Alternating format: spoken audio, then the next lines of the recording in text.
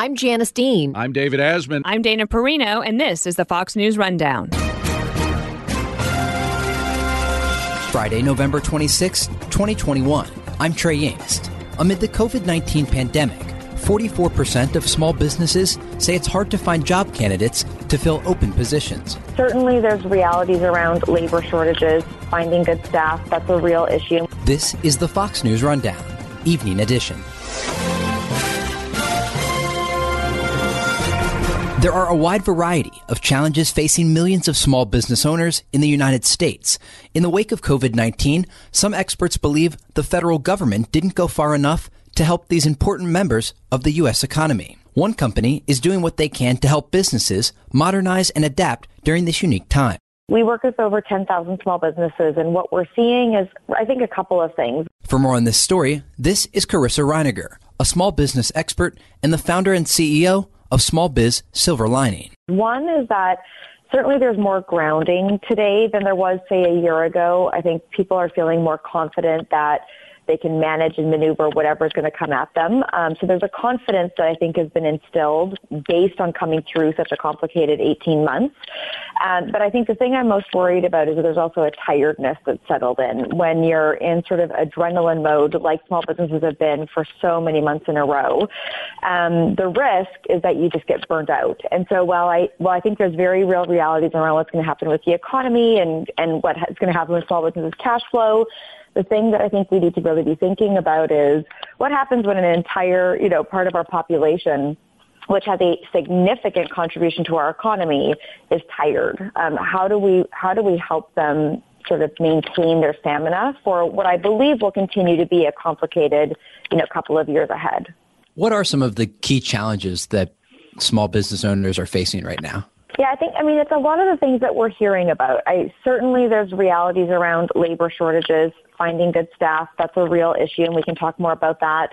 The other thing that is very much true is that while there's been this, significant influx of PPP funding, which was necessary to sort of avert the crisis of cash flow that happened in mid-2020, those funds are starting to run out. So I think we probably are going to face into a reality where revenue hasn't come back fully for a lot of industries, a lot of sectors. And so as the PPP funds run out and bank accounts start to move back closer to zero, I think we're going to see real cash flow challenges start to pop up, basically sort of delayed realities around what happened because of COVID.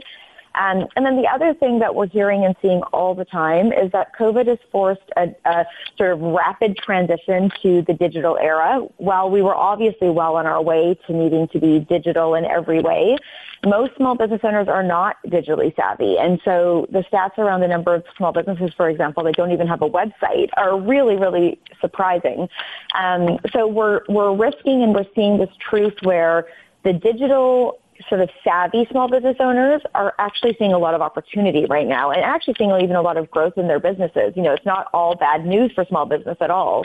But for those who are not, they're being left further behind, and the digital divide is growing quite significantly. So a huge reality for small businesses everywhere is just increasing their knowledge of how to grow a business online, how to be present for digital enablement, how to make sure you've got a website that converts, thinking about, if you're a product business, e-commerce, if you're a service business, delivering your services online.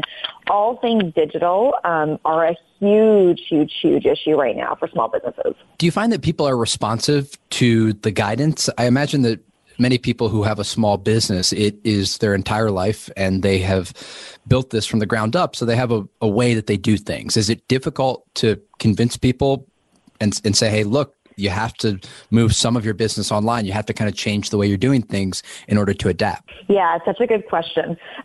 So the program that we run is based in behavior change science, and we are always trying to help business owners optimize their behavior, make small changes every day to get to the outcomes that they ultimately want. And change is hard. There's a reason that it's hard to lose 20 pounds and walk 10,000 steps a day and quit smoking. And when we're trying to change our behavior in such a compressed way and such a tight timeline with so much pressure, on us, it's definitely hard. I think what we hear and we see every day is, I want help, I want to change, I know I need to change, but that does not always translate to actions being taken. And so The businesses that are really thriving right now have been very adaptable, very resilient. They sort of have said, okay, change is necessary. I see it. I get it. Maybe I don't even know what to do. I'm going to figure out how to do it. I'm going to ask for help, but I'm going to move quickly. I'm going to make change. So I don't think that it's true that the businesses that have come out stronger because of COVID are smarter, or even that they're in an industry where it allowed for that. I really do think that it's been that they've been able to respond quickly and make change quickly. And so I think we're going to see that it really is true. It's always been true, but it's more true now that the skill associated with success is actually being able to take action in uncertainty and make change. And so that's a skill set I think we can build in people. You know, behavior change science says that we can learn how to optimize our behavior, take action, get structure and support. But yeah, I think it's a really good question. I think that the opportunities for change are available. In fact, I think there's a lot of opportunity right now. But it really is going to be up to the business owners to make those changes, and that is hard. And I would say that probably the majority of small businesses want to change, they need to change, are asking for help to change, but aren't actually making the changes necessary yet. You've been listening to Carissa Reiniger, a small business expert and the founder and CEO of Small Biz Silver Lining. We'll be right back. What role does government play in all of this? I imagine, there's the Small Business Association. There are resources from the federal government for small business owners. During the pandemic, were these businesses working with the federal government for funding? We know there were loan programs. What did that look like then, and what does it look like now? Yeah, so listen, I think by and large, what we have to do in the small business industry, for all of us who care about small business, buy from small business, support small business in any way, including the government, which is obviously a significant institution with a big budget focused on supporting small business. I do believe that the way that we've been helping small businesses up until now, and certainly up until when COVID started, was inadequate. When I look at the reality of what it takes to grow a small business, and then we look at a lot of the programming that's out there to help small businesses, it doesn't align. The world is growing quickly, moving quickly. Small businesses are changing every day. The world, like we've talked about, is moving towards digital in lots of ways. And a lot of the small business programs being delivered by the U.S. government, but governments all over the world, are really, I would say, old school, for lack of a better way of saying it. It's a workshop on how to read a P&L, or it's a boot camp for 3 weeks on this thing here. And I really think we need modern solutions to deal with the modern reality of being a small business owner. So what the SBA did that I do think is great is they reacted very quickly and they moved PPP very fast. And that, that cash that got into a lot of small businesses' hands got them through what was really the worst of what we've seen so far from COVID. That was necessary. I think it was good crisis management. I think it was effective in a lot of ways. There were challenges around who got that money. A lot of small businesses from marginalized communities did not get access to that capital, which is a huge systemic issue that we need to be looking at for lots of reasons. But in the world of small business, we talk about technical assistance, right? Training and supporting small business owners to build the skills they need to grow. I think we are grossly inadequate in terms of how we're doing that. If we look at a lot of the resources that are available to small businesses, they are not comprehensive enough. They are not modern enough. They are not being taught by sort of modern business leaders.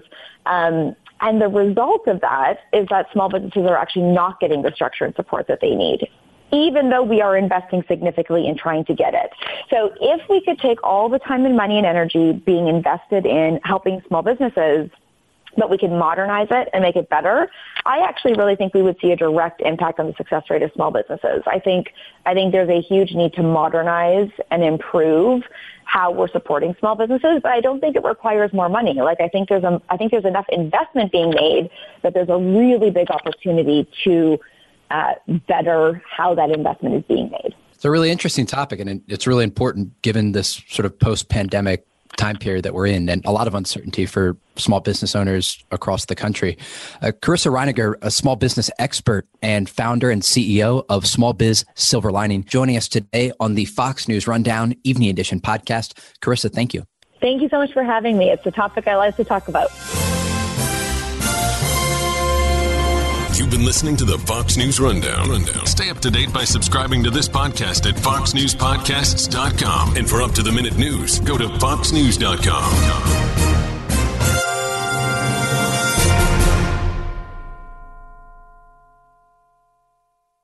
Hi, everybody. It's Brian Kilmeade. I want you to join me weekdays at 9 a.m. East as we break down the biggest stories of the day with some of the biggest newsmakers and, of course, what you think. Listen live or get the podcast now at BrianKilmeadeShow.com.